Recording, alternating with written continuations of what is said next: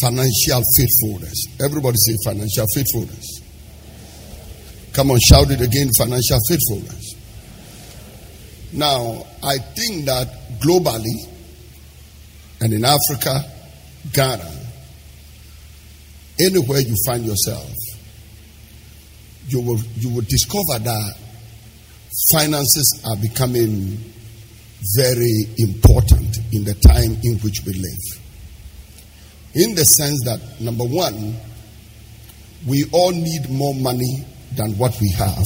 How many of you are here, you need more money than what you have? That is correct. Everybody needs more money than what you have. Number two, money is in short supply. How many of you know that? That the money you need more than what you have, the money is not even there. And then number three, there is a lot of debate and argument about money. TUC is arguing about money. Charles is arguing about money. Nurses are arguing about money. Doctors are arguing about money. And churches are in war about money. The media is wild on money. Politicians are wild on money. Entertainers are wild on money. As for sportsmen,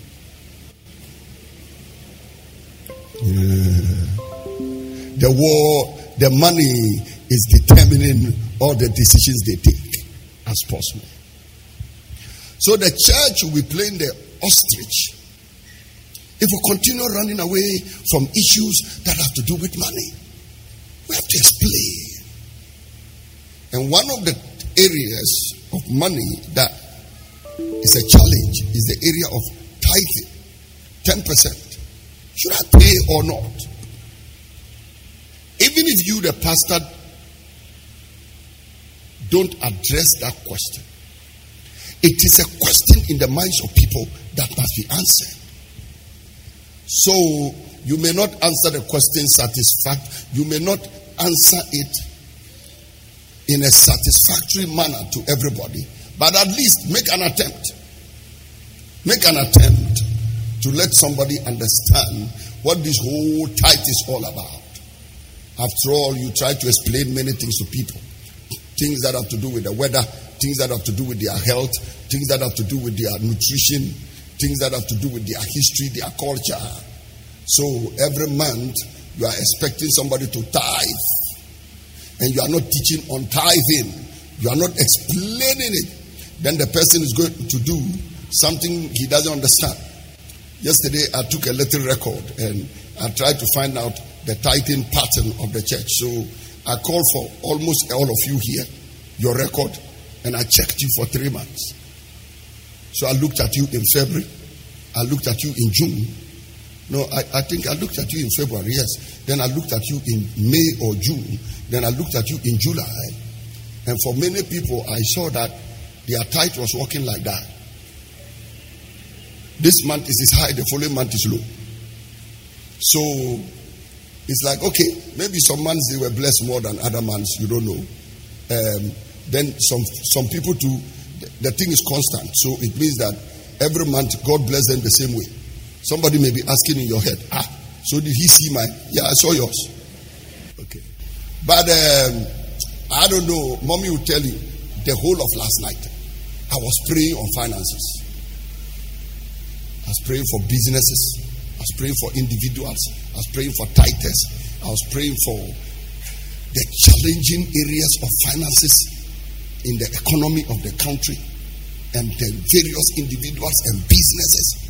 The thing about money and finances, where we are at a very serious place, and after this meeting we are going to pray.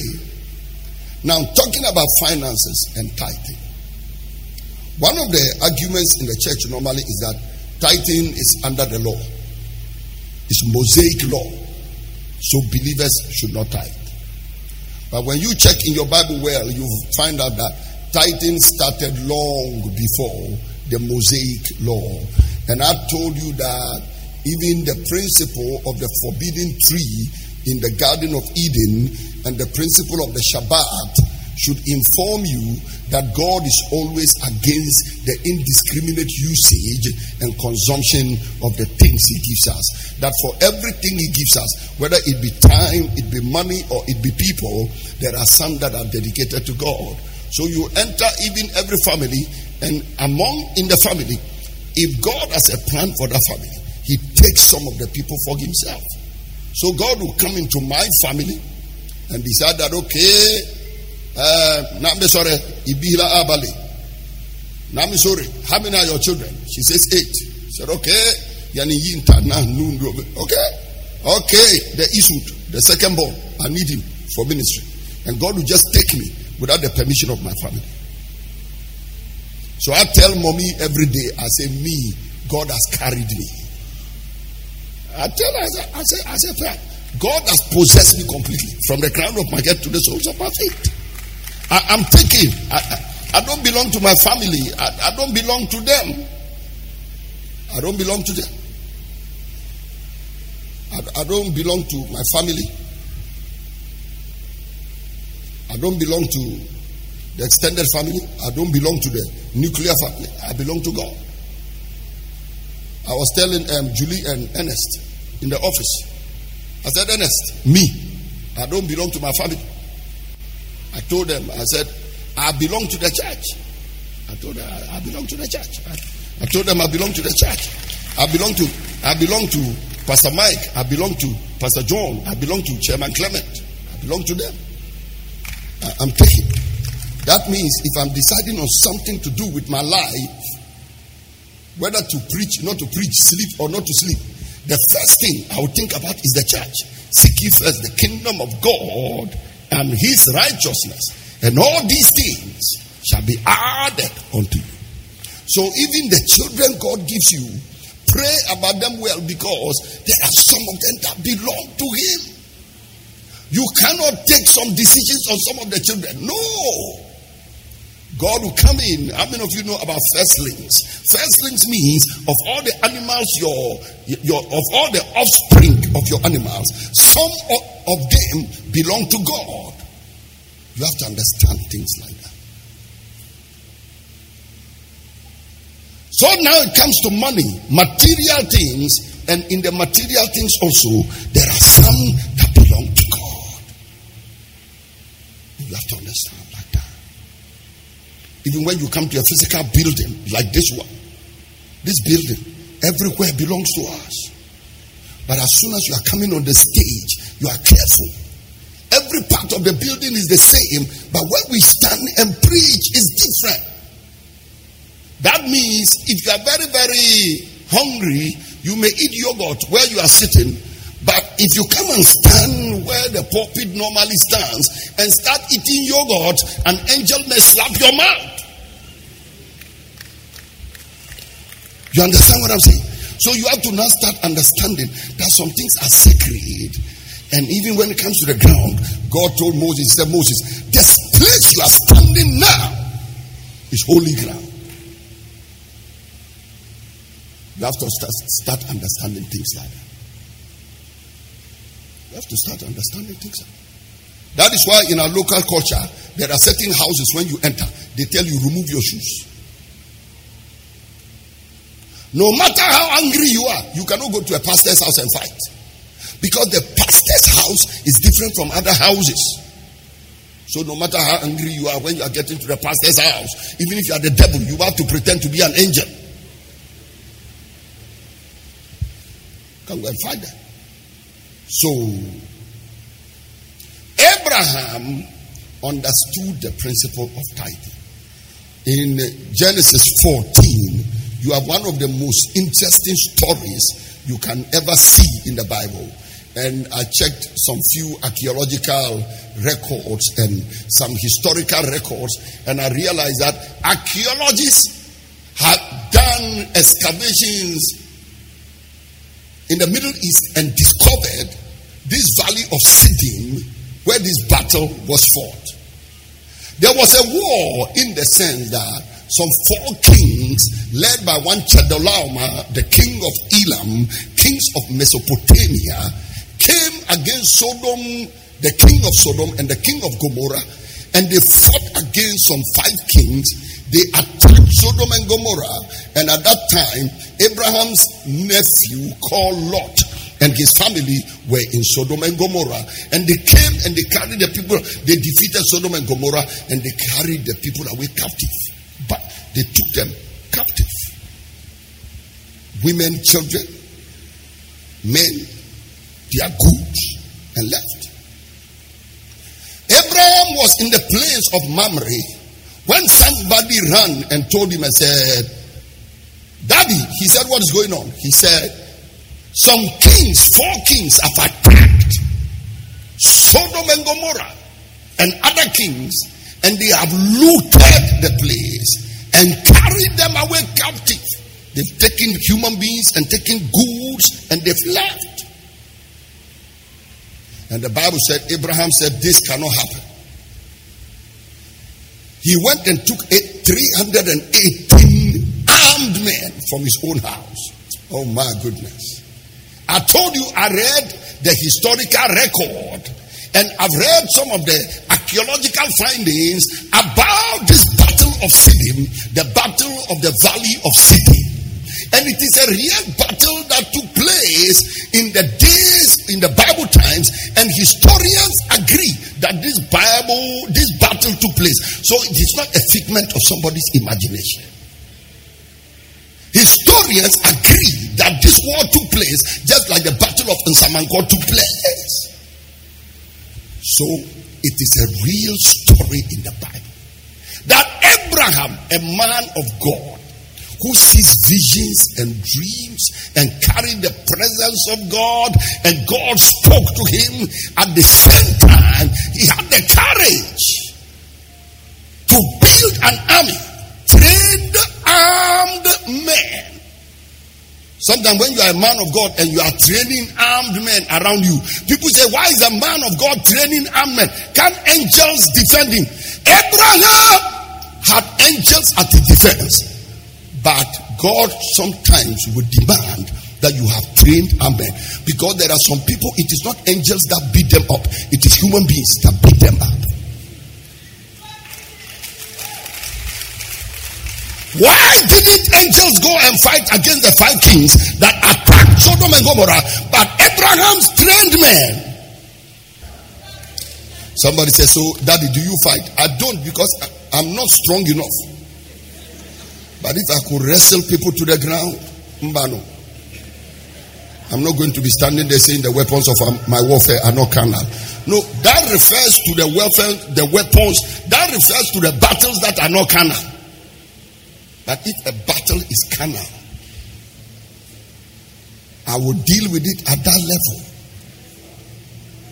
Am I talking to somebody at all? I remember some years ago when there was a war in Nigeria. War! Ha! They were killing the Christians.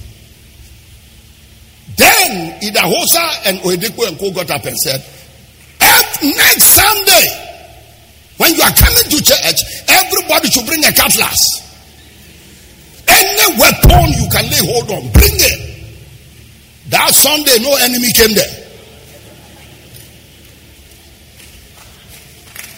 Because anytime they attacked the Christians, they said they were praying. And listen, where the world is going, Christians have to start understanding some things. Some of the war is political. Some of the war is physical. Some of the war is cyber war. Some of the war is on computers. And the church will have to learn to fight it. We need the people that are smart, the people that are strong, so that anywhere the battle comes from, we have people that can deal with it. Financial war, we have the people that have the money to fight the financial war. Intellectual war, we have people that have the intellect to fight the war. And I pray in the name of Jesus that God will so equip this house that a battle at any level, we will have people that can fight the battle. And when the occult come up with occultism, We have the people with the firepower, like Pastor Livingston and Pastor Prince and Co, who can deal with it at the spiritual level. Then something comes at the political level, and we have the politicians in the church that can deal with it. Something that comes at the educational level, we have the academics that can deal with it. We have the professors and the doctors and the engineers and the lawyers. Am I talking to somebody at all?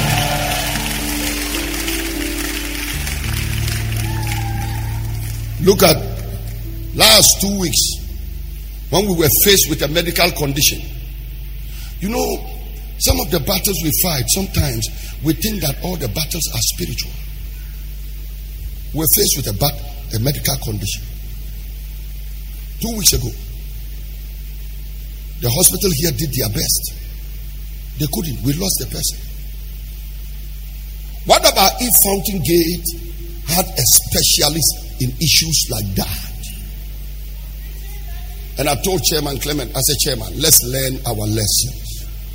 Next time people are coming here in numbers, let us put 3 top medical professionals in the plane and bring them to Bogatanga, so that in the event of an emergency, we have one of our people who is the top medic, and the person talks to the medical facilities here before they come, that you know what, we are coming here not to come and take over your work, but we are coming so that in case there is an emergency, we can make ourselves available. And we want to find out, do you have this, and do you have this, and do you have that, and do you have this, so that when there is an emergency, we can get involved. And then if they say we don't have this, we don't have that, then they say, okay, we can bring this gadget from Accra, we can bring this equipment from Accra, we can do this and we can do that and we can do that. And then on every trip people are coming here, we have medical officers in it. Then the buses, you don't leave only women to travel in a bus. You will have to put security men in the bus, just in case some notorious person attacks them. I said some of the battles are in the realm of the spirit, some of the battles are in the realm of the physical, and you must prepare physically and spiritually to deal with every emergency. The church cannot keep hiding behind prayer. We can't keep hiding behind prayer. Everything we are praying. Everything we are praying. I believe in prayer. But oh boy, God created a human being, spirit, soul, and body. And what the body should do, the spirit will never do it. If you want the food you are eating, give it to your spirit to eat and see whether your spirit will digest kinky. Oh yeah, it's not possible. Spirit does not eat kinky. If you want, tell your soul to rise up and pump your tire because you have a flat tire. You say, oh my soul, rise up and pump the tire. It's not possible because it is human hands and human brain. Now them they pump tire.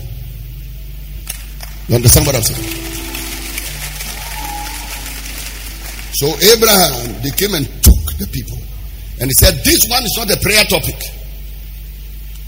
It is a topic for cutlasses and guns. The man didn't have AK-47. But they had sword and weapons. Ayah! Father Abraham.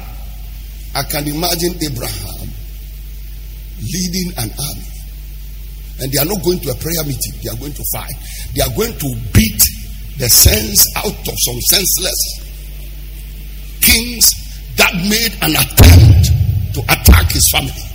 And I pray, Yakararaboha, may God equip you in every way to fight for your family, fight for your children, fight for the land, fight for the region, fight for Ghana, fight for Africa, fight for the world. Am I preaching to somebody at all? Am I preaching? I told mommy this week, I said, Pearl, I have not written half of this book. I said, book Nukra Manchuroni. If I want to mark the percentage of this book, I will give it 30%. Book Imanchuro. I wrote this book in 2013. Now I have grown by another over 20 years. 2013 to now is not 20 years. But in the spirit and in my mind, I have grown more than 20 years. But,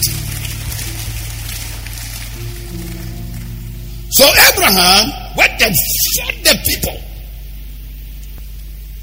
And the Bible said after fighting them, the Bible said he defeated them. And after defeating them, he brought back all the people and the goods. Then the king of Sodom met him and tried to enter an arrangement with him. And said, keep the people. No, keep all the goods and just give me the people.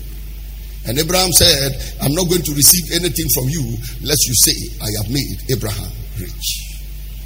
But Abraham fought the war and brought back all the goods and the people. That is the scripture I was looking for. He fought them and brought the goods. I like that. And he brought back all the goods. And also brought again his brother Lot and his goods. And the women also. And the people.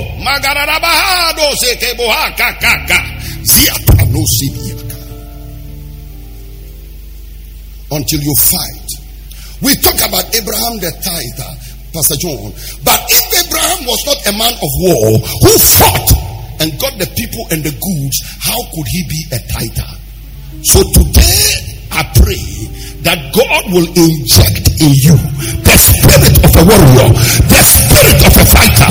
Because until you fight, you can never get the money. And if you don't get the money, you cannot be a tither.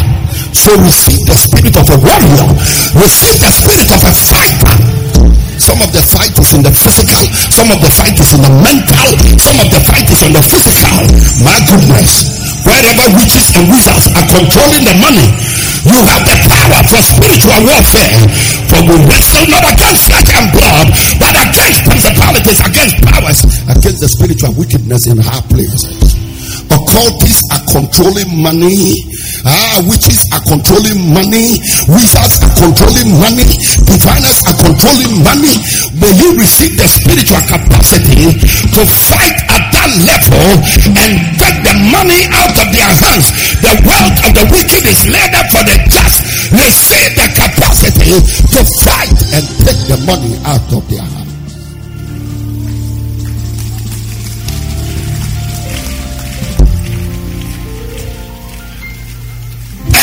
The money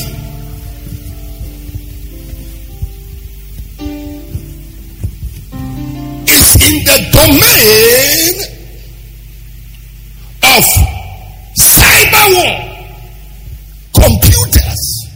Oh boy, there is some of the money until you guys become computer experts. I'm not. Listen, in America, when they did the recent elections, they are still fighting over whether Russia interfered with the elections or not. Because these days, it's not just human beings that are voting that is important. Computers rise up and vote. Computers are voting. Computers are creating things that don't exist. Computers can put cigarette in your mouth when you have never smoked a cigarette. It is warfare. If somebody wants to destroy you, they can take your picture and put it in a beer bar and say they caught you in a beer bar and you've never entered a beer bar. May our computer people be smarter than what they are. And they should not sit in the church like St. Augustine or St. Francis of Assisi. And these days, a lot of people that are doing ministry will tell you that the finances in their ministry don't come from tithe and offering. It comes from computer. You see all the people that follow us online. 10,000, 20,000, 40,000, 6,000. Some insult us online, but where are the others who are saying amen, preach on? Hallelujah. That's a good word. They receive all the word, but they don't contribute anything. Can you imagine if 6,000 people followed you online and all of them decided to be a blessing to the ministry? Some of the war is in computer.